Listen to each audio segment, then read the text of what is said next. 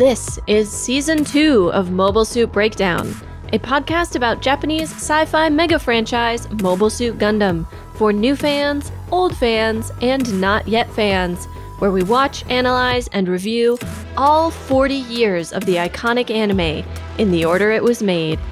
We research its influences, examine its themes, and discuss how each piece of the Gundam canon fits within the changing context in Japan and the world, from 1979 to today.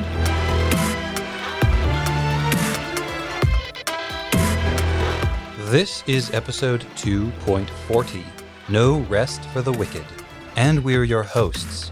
I'm Tom, a lifelong Gundam fan, and unfortunately the acquisition that we mentioned in our April 1st announcement did fall through after some unsavory details about Milkshake Duck came to light, so MSB is once again free, independent, and brought to you by viewers like you.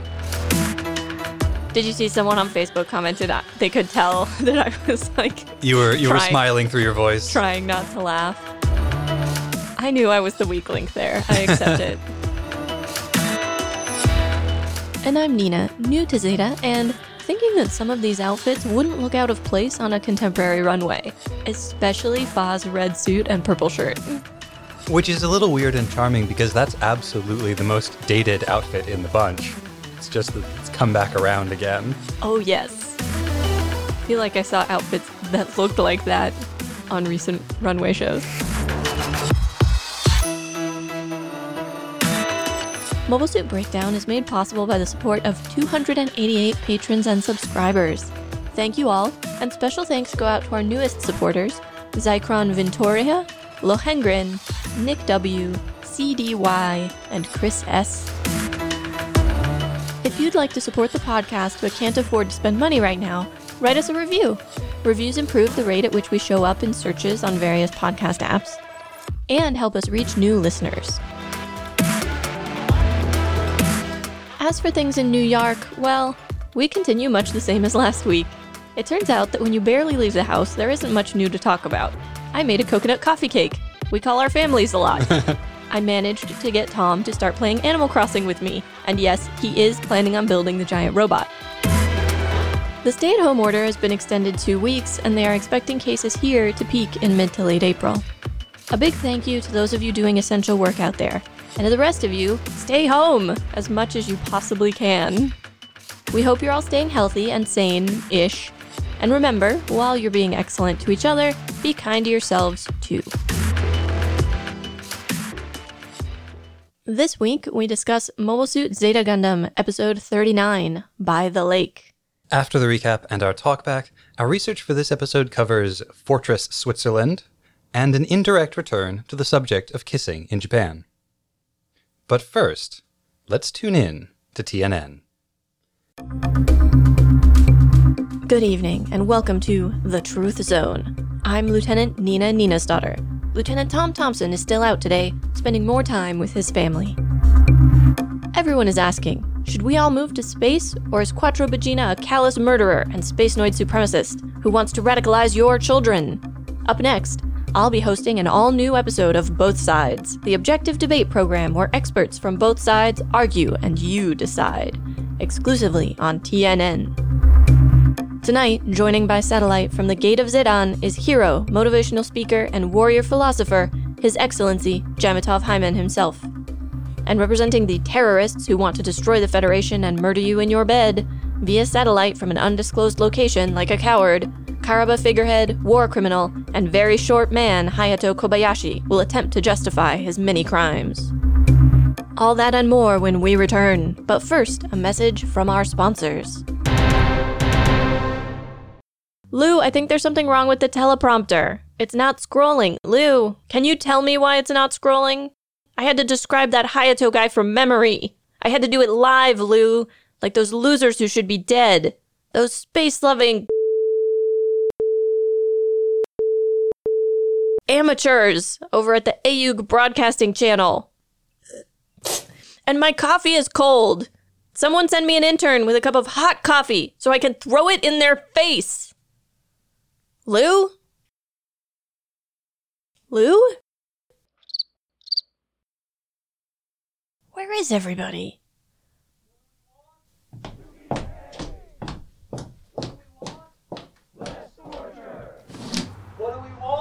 To be paid! What do we want?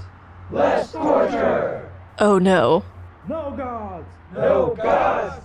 No masters! No masters! No lieutenants! No lieutenants! What do we want?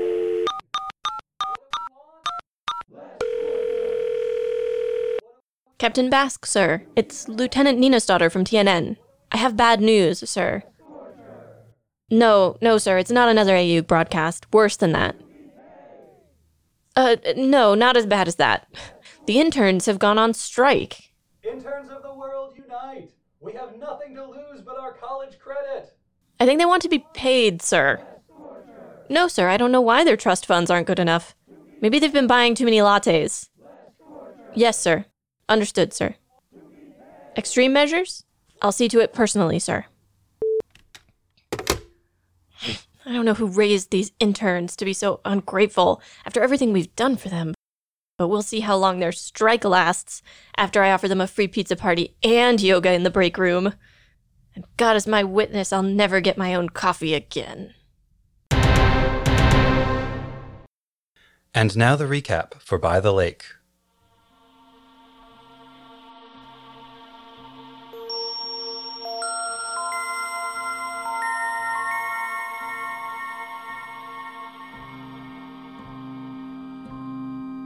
Abawaku, renamed the Gate of Zedan, has been repurposed by the Titans and become part of Grips, along with Luna 2. There, Basque and Hymen discuss next steps, what to do about Shar's speech, how to manage the Earth government, the plan to defeat Ayug, and whether something should be done about Sirocco and Axis. The Argama arrives at Colony 13. Part of the neutral side 2, it is the perfect place to replenish their supplies, repair the ship, and give the crew a chance to rest. While Emma goes to monitor their supply shipments, Camille, Fa, Shinta, and Kum take the linear car from the spaceport into the colony to sightsee and relax a while.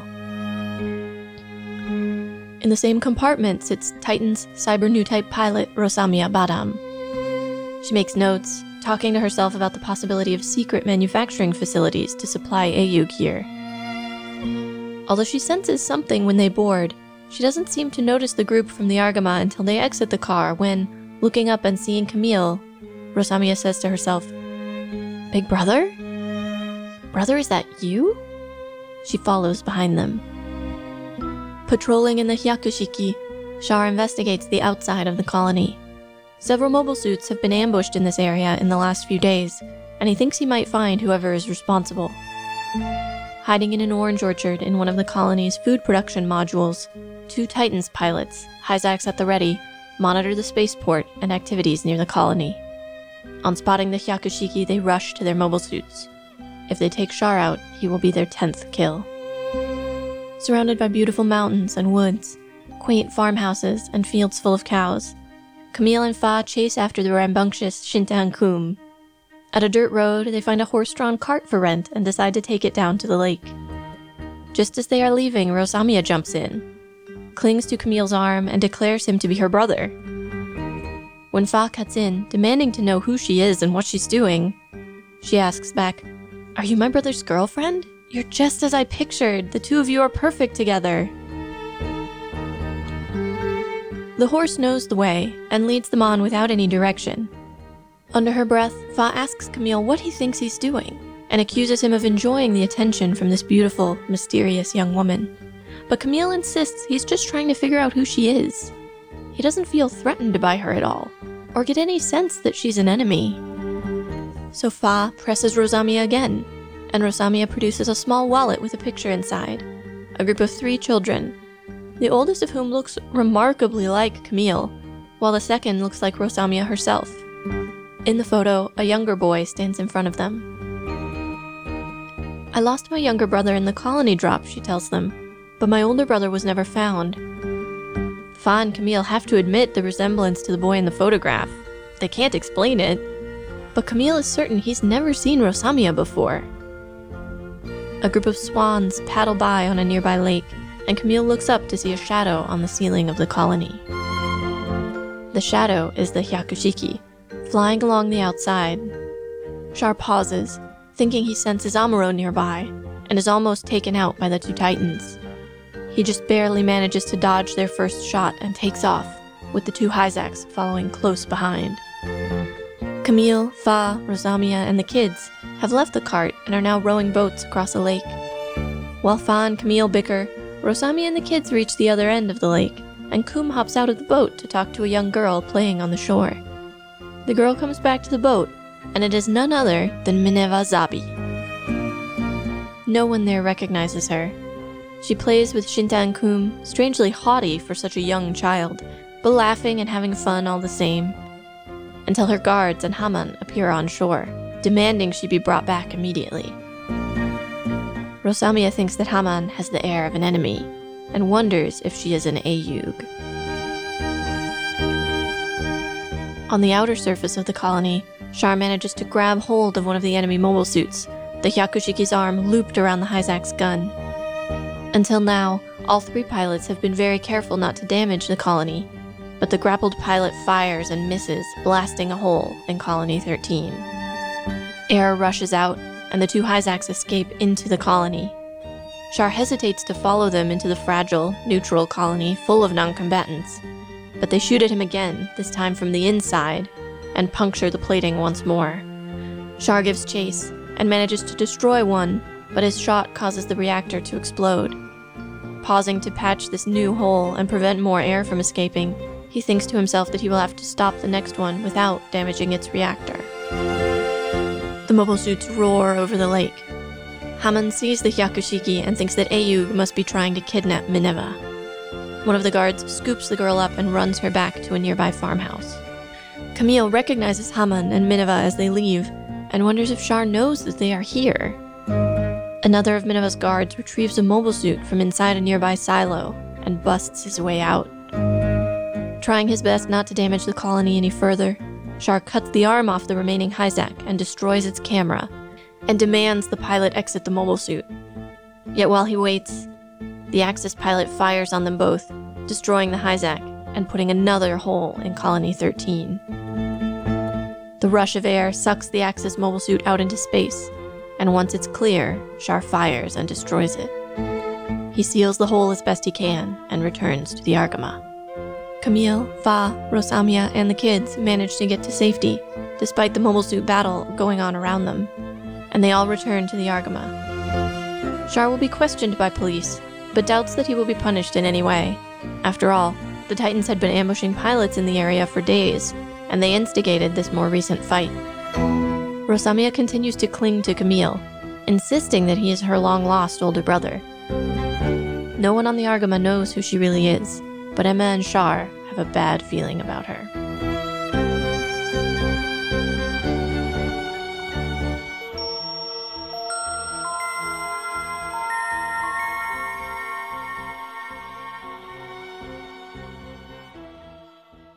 On second watching of this episode, I'm now pretty certain that the birds in the lake were actually geese, not swans, like we thought they were on the first watch through. So now I'm really disappointed that we didn't take the opportunity to name this our Untitled Goose episode. Oh, ho, ho, ho, ho, ho, ho, ho. It's funny that you should bring up there being geese rather than swans, because it feels like a callback to the episode where Lala is at the Institute, which is on a lake, and she's watching the swans fly by. The swans, or the geese, or whatever, fly by in a big group right before Mineva appears on the scene. Mineva and Lala, both people who trusted Char to look after them. And who he's failed.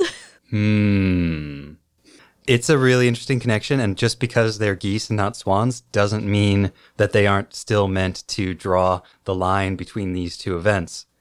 It's interesting you should mention that, because I was thinking about the ambiguity around who Quattro senses when he's in Hyakushiki, because he says, oh, this feels like Amuro, which...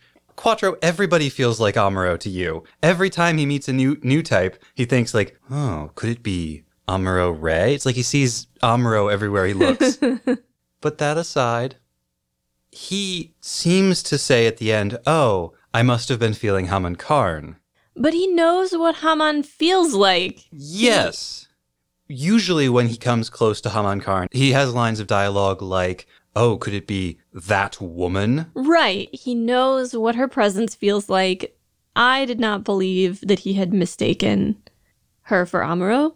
I wondered if he was sensing either Rosamia or Minerva.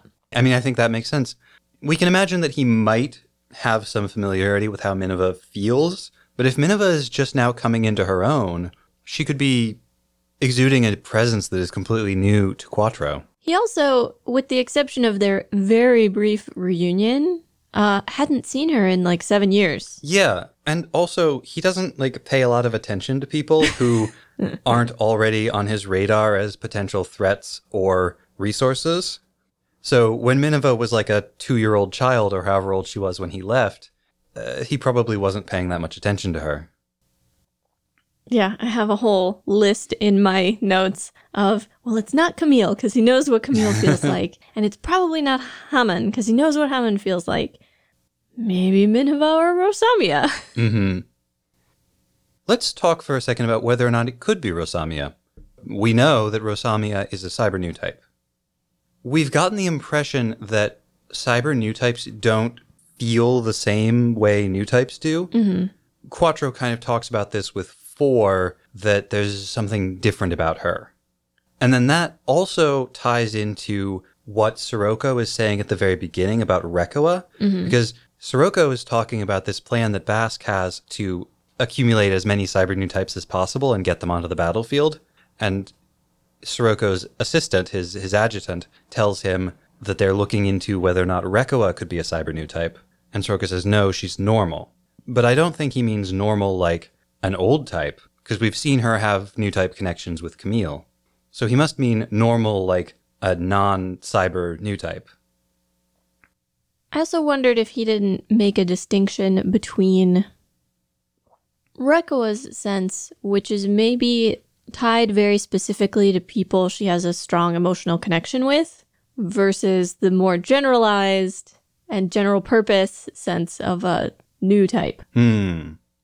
The Reccoa may be receptive, like she can connect with powerful new types like Camille, like Sirocco, but she herself is not one of them. Right.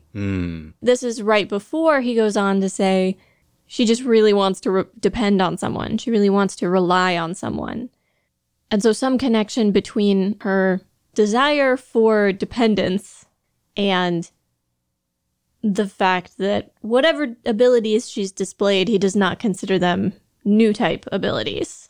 It doesn't get very well fleshed out, but the fact that he brings up that second point right on the heels of the first, I thought perhaps they were making a connection. Yeah, that could very well be. And then he goes on to say that she'll be a great pilot for the Jupitress, by which he means for him. She'll make a great asset for him, Sirocco.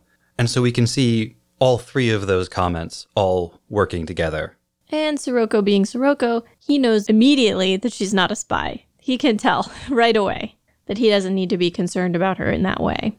Which is probably the reason why she's already in a Titan's uniform. I'm sure Sirocco exerted some of his influence.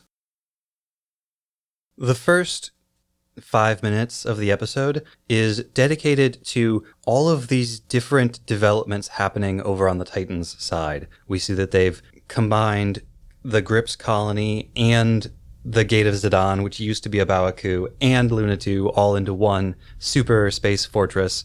And it's all happening very quickly. We meet Bast and Jamatov, and they're having a high-level conversation about things we don't entirely understand. They mention a colony weapon. The colony laser.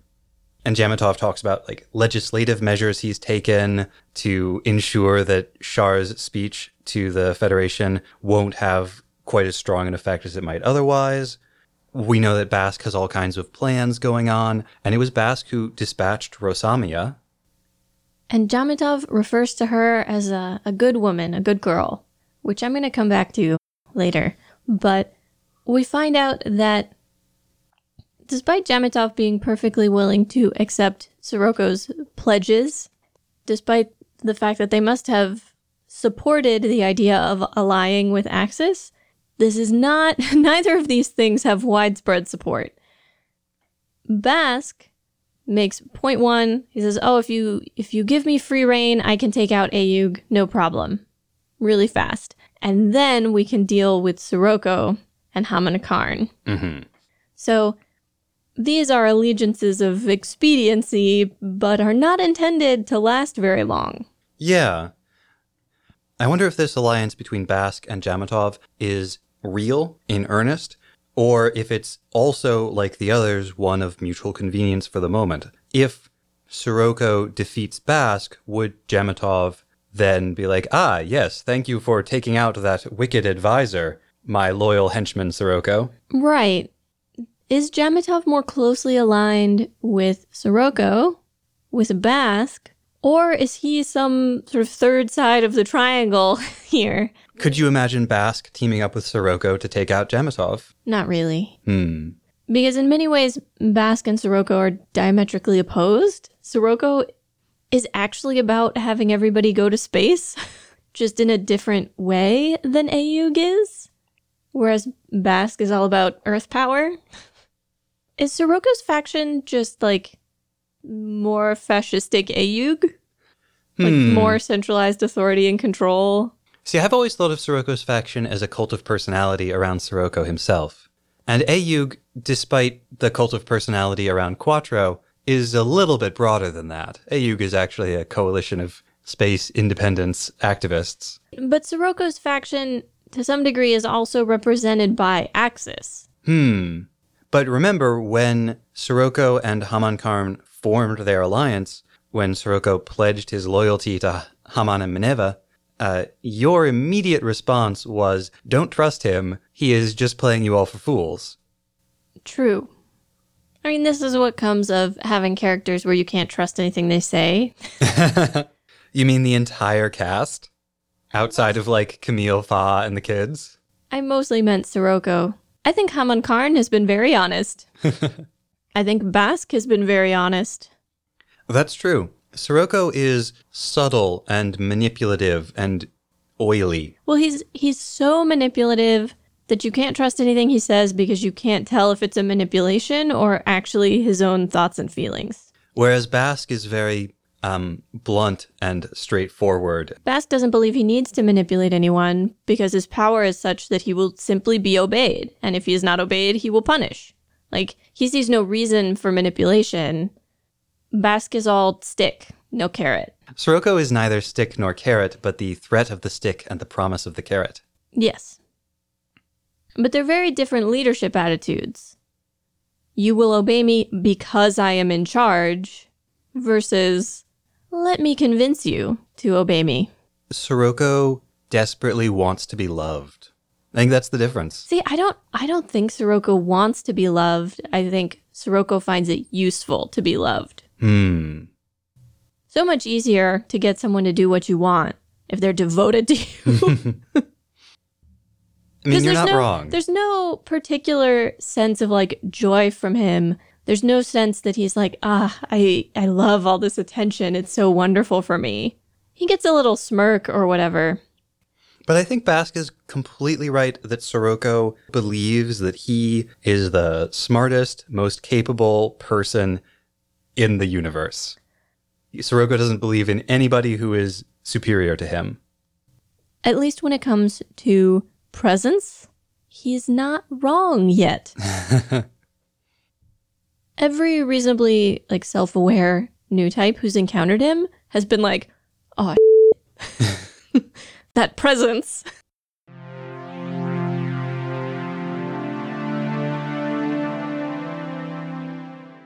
A lot of this political stuff also plays into Rosamia's whole arc through this episode. All her behavior, all of the things that happen.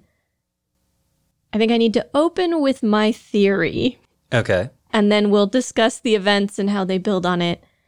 I believe that Rosamia's memory and mind have been heavily manipulated prior to this mission. Very heavily manipulated. With what end? Possibly with the end of kidnapping Minerva, if possible. Possibly with the end of infiltrating Ayug or in some way subverting or harming some of their pilots. Maybe both. I bring up Minerva. There's that moment on the rowboat when they're like rowing along and the kids are having fun. And Minerva says, oh, I want to go further into the lake. And Rosamia looks at Haman and is like, oh, do you not like that woman? There's an interpretation of that where Rosamia has picked up on some new type sense. Minerva didn't say that she doesn't like Haman, but Rosamia can tell that she doesn't like Haman. There's also a version of this where it has somehow been sort of implanted into Rosamia to try to take Minerva away. Like, oh, this girl is with these scary grown-ups who are dangerous for her. And if you encounter her, you should try to get her away from these scary grown-ups. In that scene, when she first sees Haman, she says something like, that woman feels like an enemy. She feels like Ayyug. And this is really important. This is something Rosamia says to herself. And other than that, there would be no reason for you to think that the Rosamia we see at the beginning of the episode, where she's very adult, calm, collected, she's clearly infiltrating the colony, knowing that she's a spy on a mission. She has her little like secret computer built into her briefcase. She even mentions, oh, could Ayyug have secret supply lines here in a neutral colony? Right. So there's that Rosamia, and then there's this other personality that she refers to as Rosami, who is like, kind of feels like she's regressed to being a teenager or even younger. She's constantly chasing after Camille, like saying, older brother, Oni-chan. And except for this one flash when she sees Haman, you would think that there was a complete switch from the one Rosamia to the Rosami. But here we see that can't be what happened. She still has that internal thought process. Ayyug is the enemy. I'm observing what's going on. Humorously, then Haman thinks that Rosamia is Ayyug. Yeah, this whole episode is people thinking that other people have some grand plan and know exactly what's going on and are doing all these things intentionally, when in fact, everyone is just bumbling around and running into each other at random. You mentioned Rosamia switching sort of back and forth between a seemingly more aware persona and this sort of infantile persona. The other thing that happened repeatedly that brought that home for me is that every time Fa starts to ask questions, Rosami compliments her. Oh, you're just the sort of girlfriend I always imagined for my brother. You're the perfect girlfriend for him. You guys are so perfect together. And while it is done in the most unassuming, sweetest way, the timing betrays a certain amount of deliberate dissembling. Yeah. Okay, so let's assume the whole time she's conscious of what she's doing, she is infiltrating this group. Does she really believe that Camille is her brother? I don't know. I would have said no, but there are a couple of things about her behavior that are really irrational. You mentioned her arriving and being in spy mode, if you will. But she gives her luggage to a cabbie and then she leaves it there and takes off after them on the linear car. Yeah. Like, what? She's like, take me to the hotel. And then just walks away.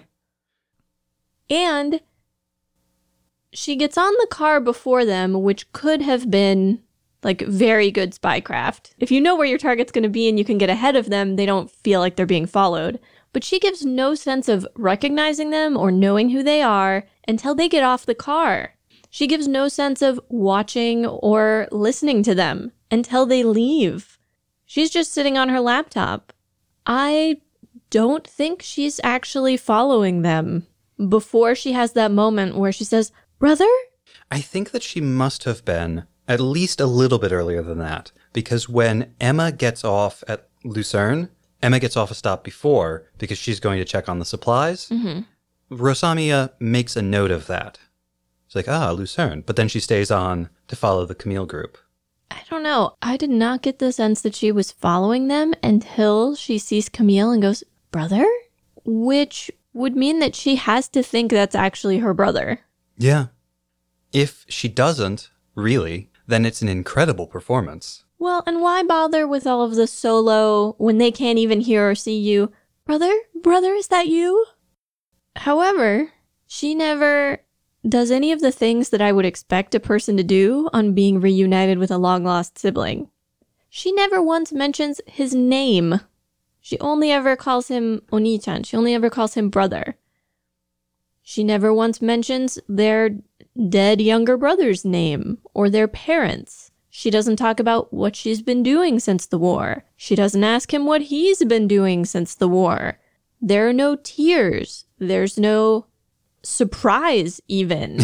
There's only this giddy, oh, I'm so happy to see you. Oh, big brother, I'm going to cling to you forever. Yeah, he clearly does not know or remember her, and she does not react to that in a logical way. You know, if I hadn't seen my brother in 7 years, and then I saw him again and he didn't know who I was, I would be trying to figure out what had happened. I would be trying to explain. Nothing. Yeah, from her it's just a stubborn, steadfast insistence that he is in fact her brother, and that photograph. Which, okay, point one, having a photo together doesn't mean you're siblings. And that lays aside possible photo manipulation. Which would have been a lot harder to imagine in the 80s, but was absolutely a thing that could be done. Right. I mean, I assume that it's a legitimate photograph, but that they're not siblings. So you think it's really Rosamia and Camille as children, but not siblings? Or just lookalikes? I don't know. I sort of think it's them, or I don't know. It's hard to say. As Sure. you've pointed out, Camille does have memory problems. Rosamia's memory is probably Swiss cheese. She got the old 4 treatment. Well, 4 just got wiped completely. I get the feeling Rosamia has been sort of constantly tweaked and manipulated in a way that nothing that's there is reliable, but it's not necessarily a blank slate. When we encountered Rosamia before, she had this recurring memory of the sky falling. And we sort of speculated that that might not be her memory. That the age might be wrong. Yeah, it was a memory that was very motivating for her. Right. It made her hate Ayug, it made her loyal to the Titans. And we could imagine that such a memory could, in theory, be implanted, that it might be useful for a lot of cyber new types to be given a memory like that. The other thing that leads me to speculate that she's been heavily manipulated is the difference in personality between this appearance of her and her appearance previously. She was so fragile before. But also vicious and vindictive and cruel in combat. Yes, like very fierce, but sort of desperate for the support and praise of her commanding officers, terrified of doing badly, terrified of the enemy. I mean, she clung to Blutarch kind of the way she clings to Camille in this episode. Yeah, but there was a sense of emotional volatility. Here, the emotions still feel wrong, but it's very one note. There is no volatility. It's all the same. Except for that subtle difference between the saccharine, clinging way she relates to Camille versus the more, manipulative way she deals with Fa. And then, of course, there's the almost completely different way that she interacts with Haman. I do not understand why Camille brings her back with them. Well, do you actually not understand why Camille does that? Or is this a way of saying that you think it's the wrong move? Because I totally understand why Camille, I have a savior complex for every woman I meet, Bidan, would bring her back to the Argama. I'm just a little creeped out that he, as Fa points out that he's a skirt chaser, and he says, what's wrong with that? But he's chasing this particular skirt by pretending to be her brother? That makes me a little uncomfortable. I earnestly don't think Camille is chasing this skirt. Fa does accuse him of being a skirt chaser, and that's valid, and I think that's why he was like, so what's wrong with that? But then he says, but really, you're not giving me enough credit. There is something weird going on here. Camille's trying to figure out what it is. And maybe save her a little bit while he's at it, because that's what he tries to do with every woman. This is what he did with 4. It's what he did with Sarah. Join me on the Argama, and we'll figure your thing out. Yes, This is the first one who's actually agreed to go with him. but you'd think he'd have learned by now that it's maybe not smart to put your entire ship in danger because a winsome lass seems to need your help. What do you think the chances are that this is like written in boldface in his profile in the Titans intelligence agency computers? Like, Camille Badan will do anything to try to save a cute female pilot. Assuming your theory is correct, that in fact she has been heavily manipulated, it seems likely to me that she's been manipulated specifically for this mission, and probably with the intention of exploiting known vulnerabilities in the Aayug Argama crew, and Camille's middle name might as well be known vulnerabilities. This is where I wanted to come back to the comments from the commanding officers about Rosamia being a good girl, a good woman. Because I suspect what they mean by that is that she's exceptionally pliable and willing to like undergo whatever weird experimental memory manipulation they deem necessary for her missions. Yeah, I mean, if she has no consistent personality and she's just a series of constructs that they lay over her, of course they would say she's a good girl because she's incredibly useful to them. She's pliable, she's useful, she's exactly what they want her to be. It makes me think of The Tale of Genji, actually. I believe it's arguably the oldest novel ever written. Certainly it's the oldest one in Japanese, and the main character, Genji, the Shining Prince, at one point in the novel, decides that he's fed up with all of these women. He's going to create the perfect woman. He's like the opposite of fed up with women, but go on. How would you characterize him? I mean, he's a womanizer. Maybe a skirt chaser? Maybe. But what's wrong with that? But he has a discussion early in the novel with some of his friends about what would the perfect woman be and whether or not she exists. And what comes out of this conversation is that his perspective is you'd only get the perfect woman if you essentially like raised her yourself. Creepy. And the woman he is in love with is married and he's not able to have an affair with her. And so he, in a semi-culturally sanctioned way, kidnaps her like niece. She's some relation of the woman he's in love with, and so there's a physical resemblance.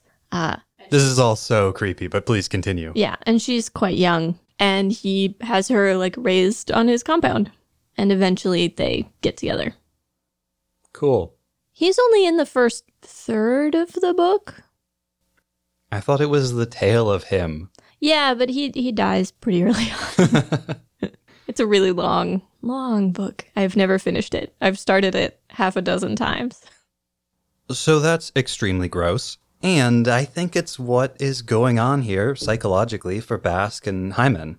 Like, these are not men who have any appreciation for women as people. I mean, look at the organization they run. So apart from the bigger picture questions about Rosamia, what is she really? Is she trying to infiltrate the Argama? The whole sequence with her, Shinta, Kum, Camille, and Fa is also about Camille's relationship with childhood. Of course, Rosamia is talking to Camille about a childhood that may be fake or may be real, but either way, he doesn't remember it. It's a childhood from which he is separated by some gulf. We also see early on when they're in the linear car, Shinta and Kum are entranced by the experience of riding in the linear car, of seeing space whooshing by. It's like they're flying. And this from kids who live in a spaceship.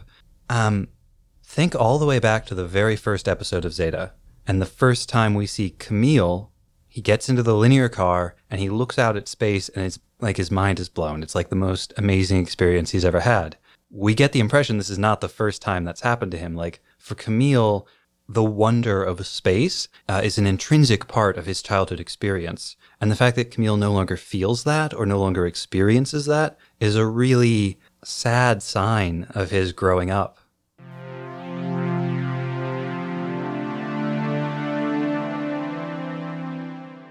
When Char's fighting the Titans, for the most part, I actually quite liked the way this fight played out. I thought it was really well done. there were a couple of moments where I was like, particularly initially, the Titans are very concerned about, oh, we have to be sure not to hit the colony. We have to be so careful of the colony. We have to be really careful. But then once Char has actually grabbed one of them, he just starts shooting, even though they are standing on the colony right at that moment. It's like a moment of maximal danger, and he does the thing. I got the impression that of the two Titans, one was a lot more concerned about shooting the colony than the other. Mm-hmm. And then they flee into the colony, and Quattro follows them. Although they do start shooting at him from inside the colony first. Well, which is another point in the, wait, I thought you were concerned about damaging the colony. Hey, everyone is concerned about damaging the colony until they themselves are in danger. I'm just saying, if Char had run at that point, those guys would have been caught. The neutral colony would have been like, hey, what are Hyzax doing shooting holes in our colony? And the Hyzax would not have gone on a rampage. Like, they weren't there to destroy the colony. They wanted to fight him. So he could have taken the fight away from the colony. He chose not to. Char flee when he can kill? I'm just saying that for someone who spends the entire fight going, don't these guys realize we're in a colony? He didn't have to be in the colony. He could have left. None of what you just said is wrong. I also really like the way this fight plays out. I think having the fight and then cutting back to the perfectly calm, peaceful events on the lake is a really nice direction, which gives me the opportunity to talk briefly about the episode director for this one.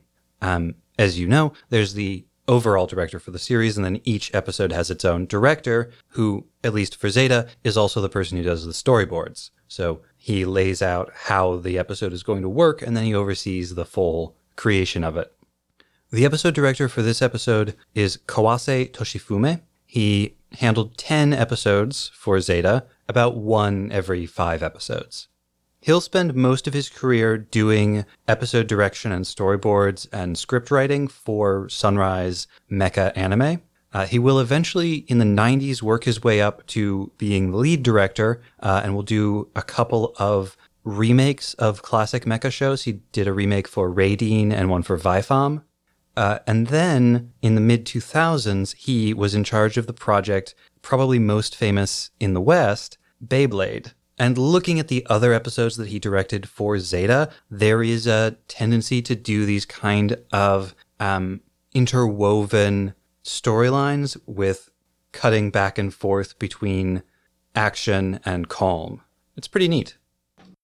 When I first watched this episode, I was really weirded out by the look of the Hyzax. I was like, they're drawn kind of weird, the colors are wrong. All the red piping. And the green is the wrong green. I looked it up. These are not Hyzax. Oh. These are an upgraded Hyzax custom. Oh. Yes. And now, a brief breather from all the heavy discussions. I get the sense that the designers for this show really have fun with the casual outfits. Yes! The outfits in this episode are stupendous, and we've never seen them before. Fa is wearing like a ultra-fitted, bright red, like... suit, kind of? Kind of. The styling feels very, like, Old West. Right. And she has a bolo tie. She's wearing basically a bolo tie that's got like a jewel. Huge jewel. And a purple blouse and this shiny red suit. Emma is in a sort of teal dress with a little jacket over it. Camille's sweater keeps making me think of Star Wars. The sweater has like a huge fold-over collar that he's wearing open. Rosamia has like a sleeveless crop top over another shirt. Well, and then Haman Karn's whole team in there, like, she's wearing like a black trench coat dress, and then all of her team are wearing Swiss lederhosen. I don't know, some sort of traditional garb. Pants that cinch in at the knee or are cut to the knee and rather fitted, and hats and vests and tall socks or stockings. They're trying to fit in space Switzerland. If we didn't mention this already, they're in space Switzerland for this episode. And there's no doubt because they name part of it Lucerne, which is a city in Switzerland. Well, and the whole Alpine feel, and Camille even says, oh, I wonder if the Alps on Earth are like this. So we're in the Swiss Alps, FYI. I love the moment when one of the guards with Haman and Minerva gets into his mobile suit and throws his hat against the side of the cockpit. He's like, this thing, ugh, and chucks his hat. Their mobile suit, which they have hidden inside a brick chimney. I thought it was a grain silo. Oh, it might be, yeah. He just hulks out of the silo. We're going to talk about that in the research.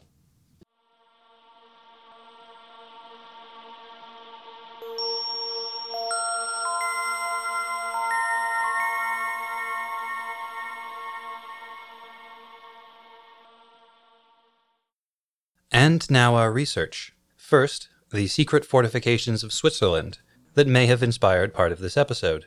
And then, indirect kissing in Japan. As we mentioned in the talkback, Colony 13 is obviously a reference to Switzerland. Everything from city names to architecture to geographic features. But one less obvious moment made me think of the famously neutral country, the moment when one of Minerva's guards busts his mobile suit out of the brick silo that was hiding it. I immediately knew I needed to talk about Switzerland's defensive infrastructure. But Nina, I thought that Switzerland was famously neutral. Why do they have defensive infrastructure? After our first watch-through of this episode, but before we started working on the episode proper, listener Renato R. shared an article with us about Switzerland's hidden defenses. I don't remember now what brought it up, maybe he was thinking ahead, but I used said article in this piece, so thanks Renato. Previously, I had read about the Swiss defenses in the context of actions taken and things built during and after World War II, but the theory behind it all dates from much further back. It is called the National Redoubt. I will not attempt to pronounce it in French or German. And it is a defensive plan developed by the government starting in the early 1880s to counter possible invasion. A redoubt is a refuge, a fortification within a fortification. Boiled down, the National Redoubt's purpose is to deny any invading force the use of existing transportation infrastructure, roads, railways, tunnels, bridges, mountain passes, and so on. Without that infrastructure, the Alps become nigh impassable. This either discourages invasion attempts completely or slows them significantly, allowing plenty of time for the population to shelter within a secured perimeter. It is an example of the military strategy of defense in depth that, quote, seeks to delay rather than prevent the advance of an attacker, buying time and causing additional casualties by yielding space.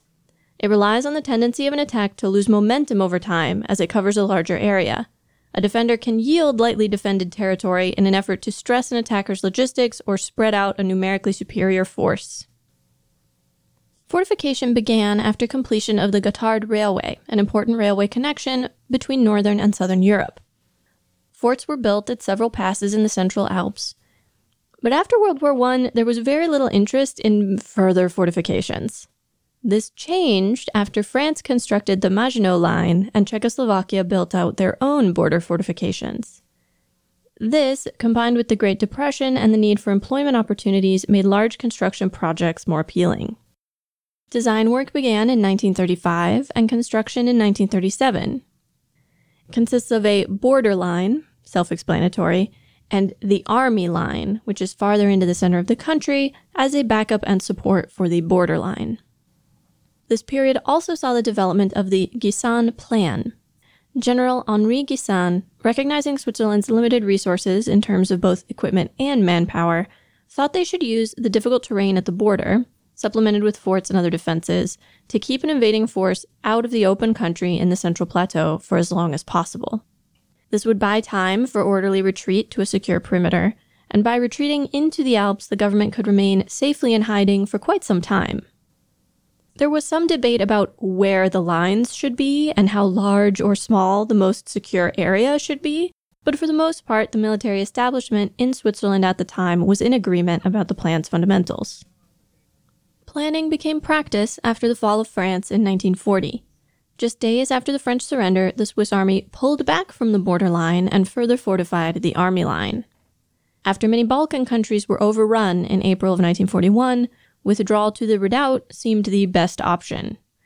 Any military action in the Central Plateau would be for the purposes of delaying an invasionary force only. Most land would be ceded, including most of the economic and population centers of the country. Only the high Alps would be defended. And as a last resort, important road and rail links would be destroyed to prevent their use by the invading force. Combined with concessions, it was hoped at the time that Axis forces would decide that invasion was too costly, but an invasion was planned and would likely have gone ahead if not for the landings at Normandy and the hard fighting on the Eastern Front. During the Cold War, borderline defense became more aggressive, but control of the Alpine crossings was still central to the defensive plan. There was a high density and variety of barriers and defenses, both passive and active, and less focus on neutrality, more willingness to depend on NATO countries for resupply and additional border defense. This is what the practicalities of all of that look like. In the immediate post-war period, they started building differently. Homes and other civilian buildings were made with thick concrete designed to withstand firebombing. In the 1960s, households were required to build their own bomb shelters or to contribute to the construction and maintenance of community shelters. And building codes still require blast shelters. Blast shelters like the one that our heroes wind up in after the colony gets hold? Indeed. In many towns, underground parking garages can be sealed and used as community blast shelters. It is estimated that by the 1980s, 80 to 115% of the Swiss population could be sheltered underground. It's basically recognized if they're going to provide shelter to the population, then every member of the citizenry is entitled to that shelter. So there has to be enough shelter space for everyone. They famously mandate military service for adult men, and that said men take their service weapon home with them after they complete service. This is why Switzerland has one of the highest rates of gun ownership in the world. Not as much as the United States, but close. The closest of almost anyone else. Well, and the United States might have a very impressive number of firearms relative to the population, but a small percentage of the U.S. population owns most of those firearms, whereas it sounds like here, Swiss firearm ownership, much more egalitarian. And the added factor that, although there are some exemptions and alternatives to military service now, you have a huge proportion of the population that has some military experience. I don't know how much of a factor this was in the past. I could not find a date for when they began mandatory service. But there was a recent referendum, and some 75% of the population voted in favor of maintaining it. There are, of course, fortresses, fortification complexes, and batteries. The permanent fortifications in the Alps include things like underground air bases as backups for above-ground runways, reminiscent, say, of Jaburo. But there are also tunnels, bridges, and roads with built-in tank traps that can be deployed very quickly and relatively easily. There is self-sabotage.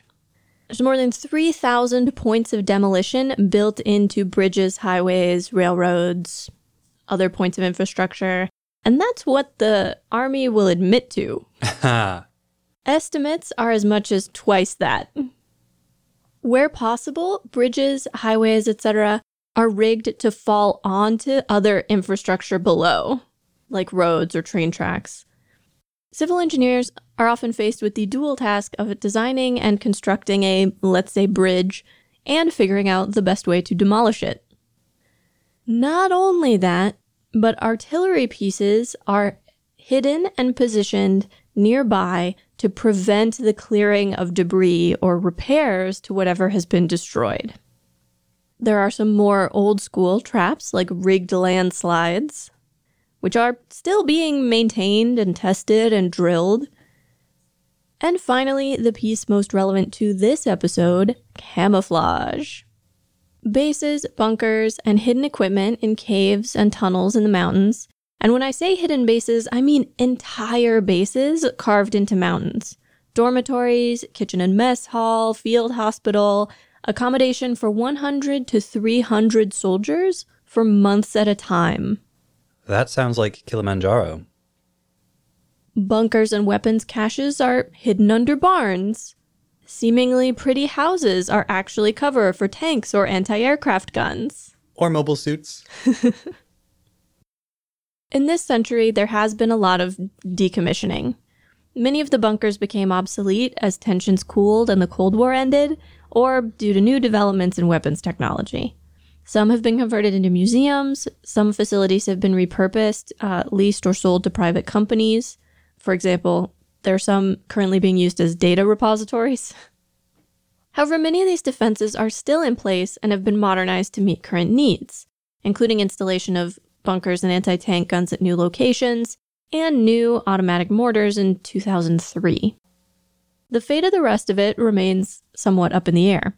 The Swiss Army has gotten smaller and smaller over the past 30 years, but even decommissioning costs money to do safely. Some estimates of safely decommissioning current sites come in at around $1 billion. There's a book about this that came up again and again in my research, which unfortunately I did not have time to read. But if you'd like more thorough information, check out La Place de la Concorde Suisse by John McPhee. The blurb describes it as a journalistic study of the Army's role in Swiss society, and many of my sources relied on this book for their own work. It was published in 1983. Clearly, someone on the staff at Zeta was taken with the idea of war machines hidden in these bucolic surroundings. It's dramatic, startling, impactful. Yet these are not Colony 13's defenses that are hidden. There is no sense that neutral colonies in Zeta have armed themselves in order to defend their own neutrality. The closest thing I can think of to an armed colony defending itself was Side 2? Was it Side 2? Where they tried to gas the colony and the mayor had AUG support. I don't remember which side it was, but I remember what you're talking about. The problem, of course, is that neither AUG or the Titans respect the neutrality of these colonies, and the colony is clearly playing cute with neutrality as well, supplying AUG, we assume allowing Axis Zeon to bring in their mobile suits and allowing Haman and Minerva to shelter there. Absolutely. But what I find interesting about the Swiss position is that they don't expect anyone to respect their neutrality. They expect to have to defend that position in some way. The idea that anyone who wants to try to invade you is going to have to pay dearly for every inch of territory, and that the knowledge of this is almost as important as the reality.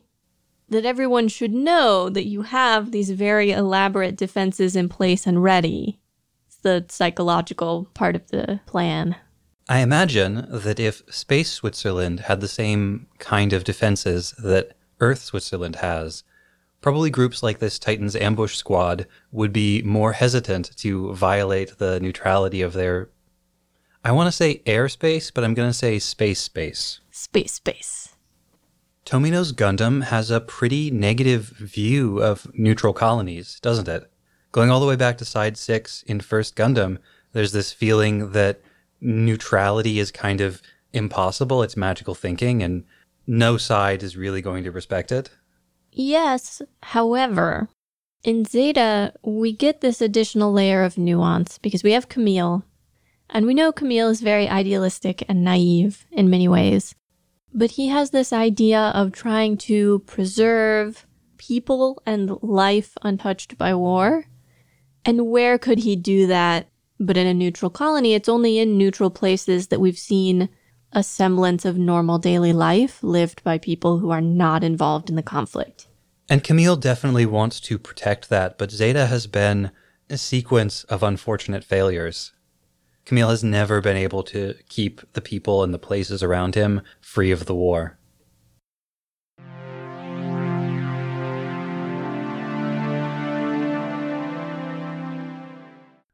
At the end of this episode, after Camille brings Rosamia onto the Argama, there's a brief bit of romantic comedy in which she and Fa compete in trying to get Camille to take a sip from their drinks.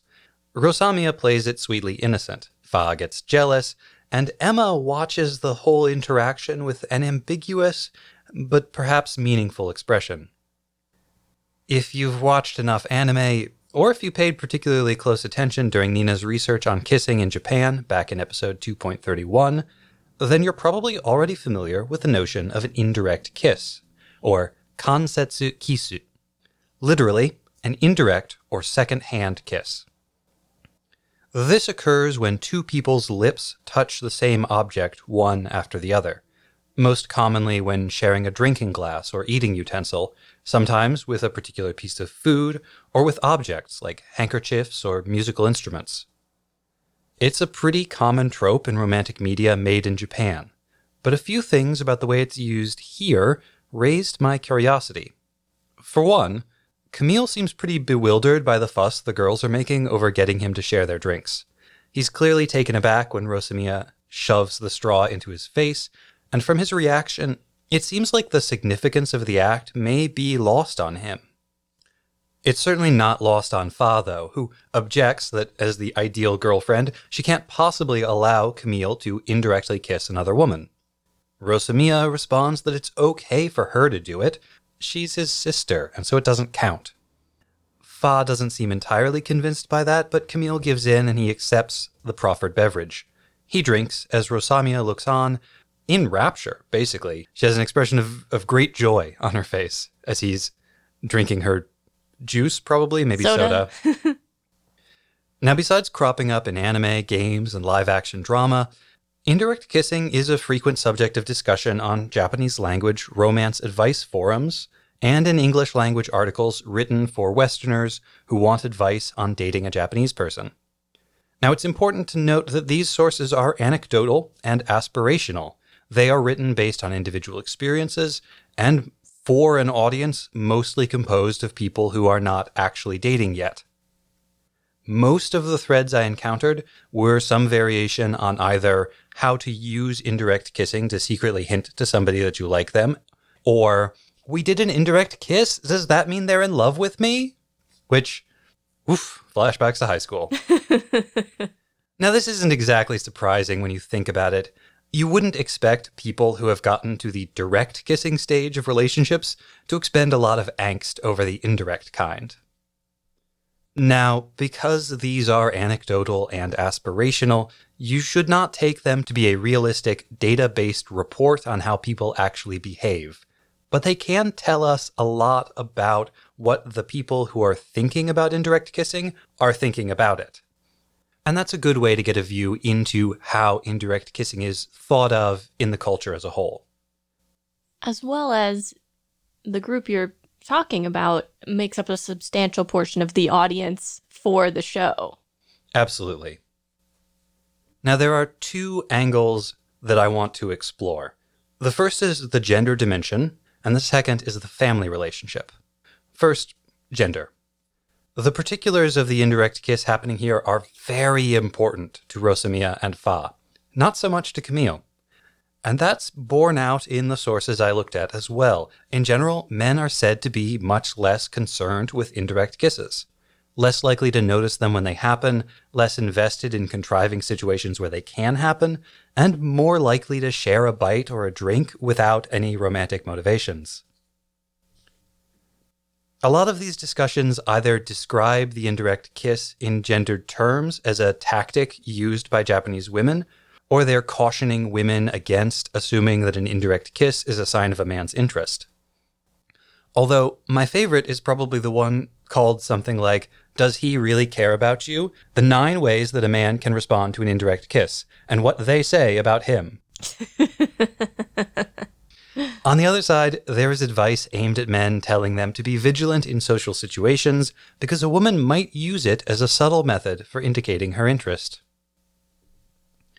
While every couple is unique and courtships can vary, as a general rule, Japanese dating practices involve a substantial feeling out period that is characterized by gokon, Social events where two separate groups of friends, usually one that's all men and one that's all women, get to know each other.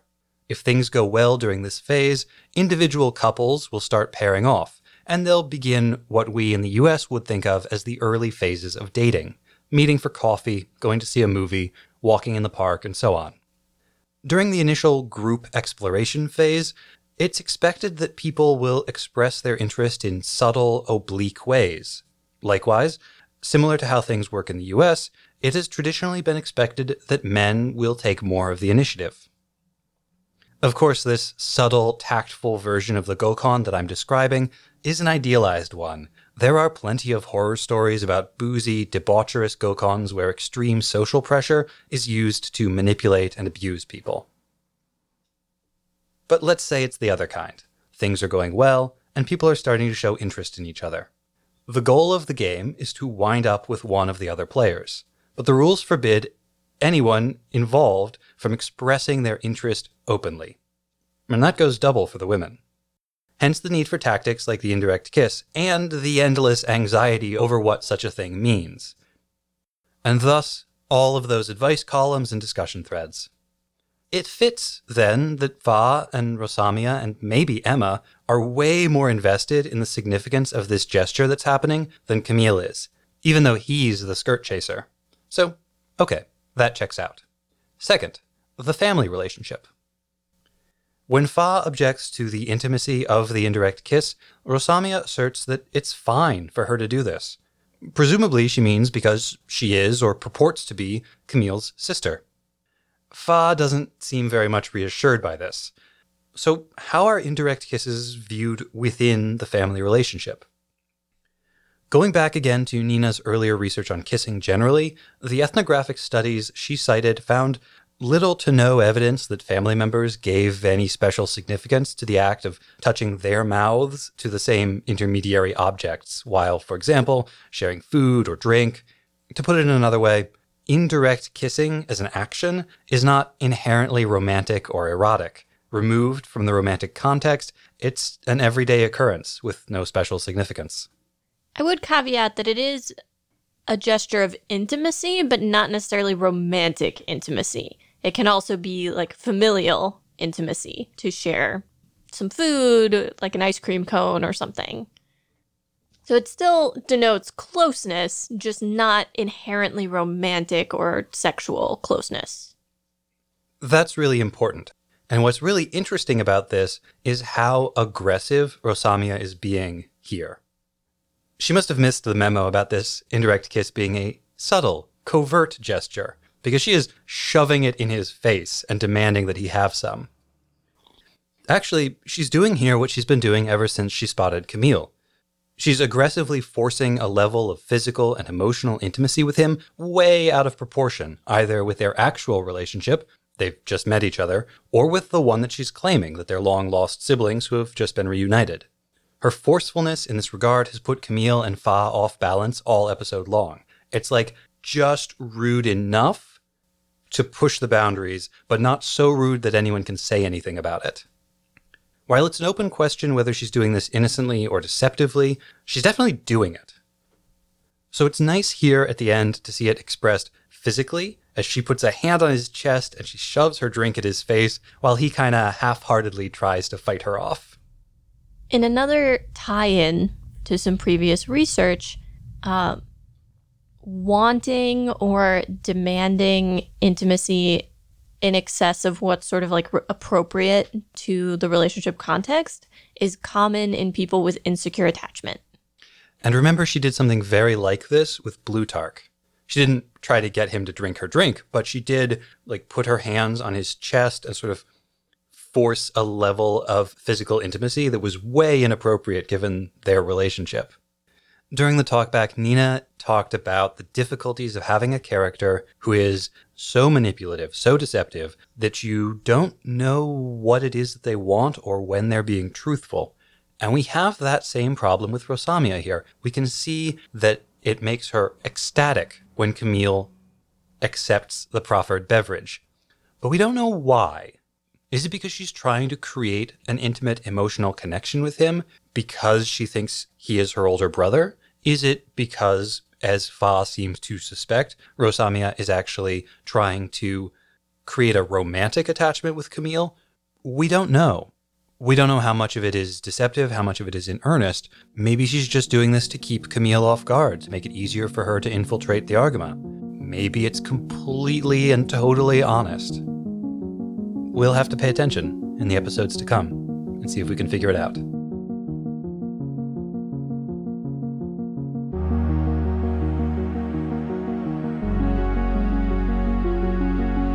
Next time on episode 41, The Point of No Return, we cover Mobile Suit Zeta Gundam episode 40 and Another Orphaned Child.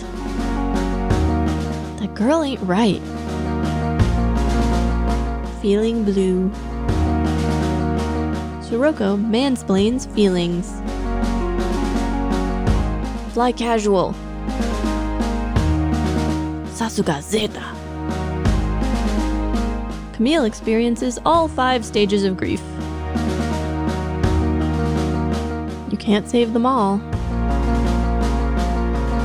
There is a difference between good things and bad things, actually. You can't go home again. And this has never been more true of an episode, you will see the tears of time.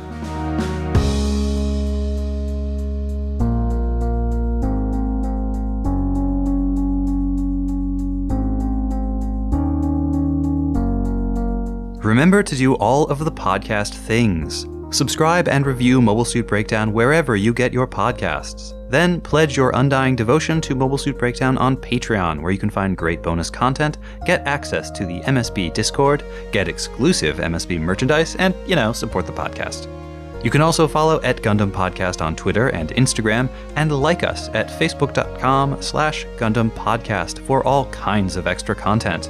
And you should always check out our website, GundamPodcast.com, for all of our episodes, show notes, watch list, wish list, some other lists, and more.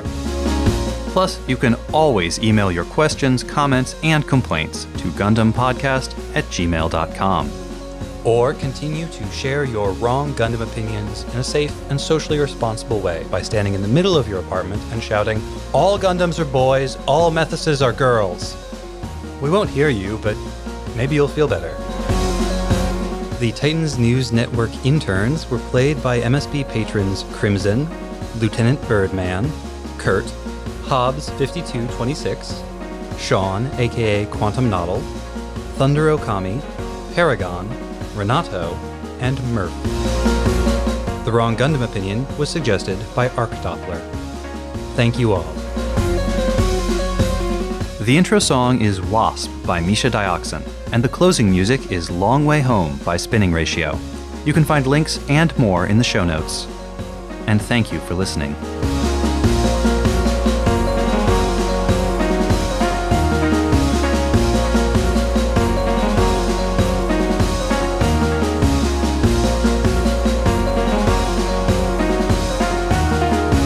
I didn't send you the script, did I?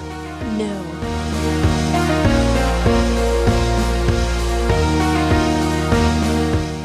That delivery was hard. Yeah. I'm getting better at your long sentences. Sorry. Sorry, not sorry.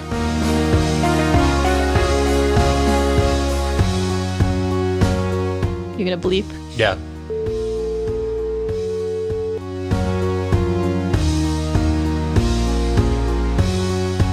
You incorporated my notes. I did.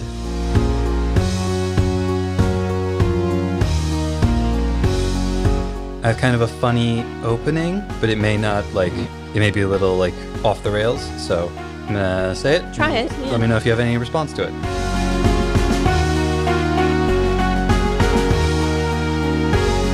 Aw, snap. Just bleep me, it'll be funnier. I will.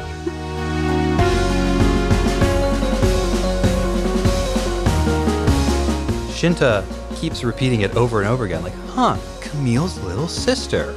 Camille has a sister. Huh. She's so pretty.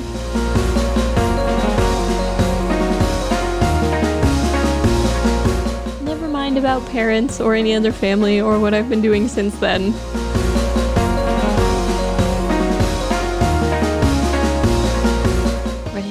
Indirect kissing, Switzerland first?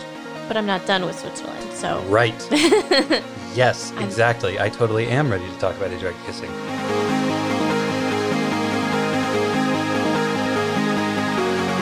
I don't want to step on your toes, but I was, it's very much in keeping with all of her behavior. Ow, so my far. toes.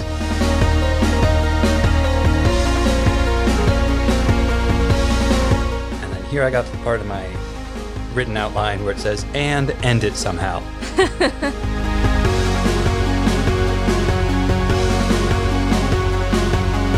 This is all fascinating so far. It's a good one. It's really good. What kind of word do you want? Blah.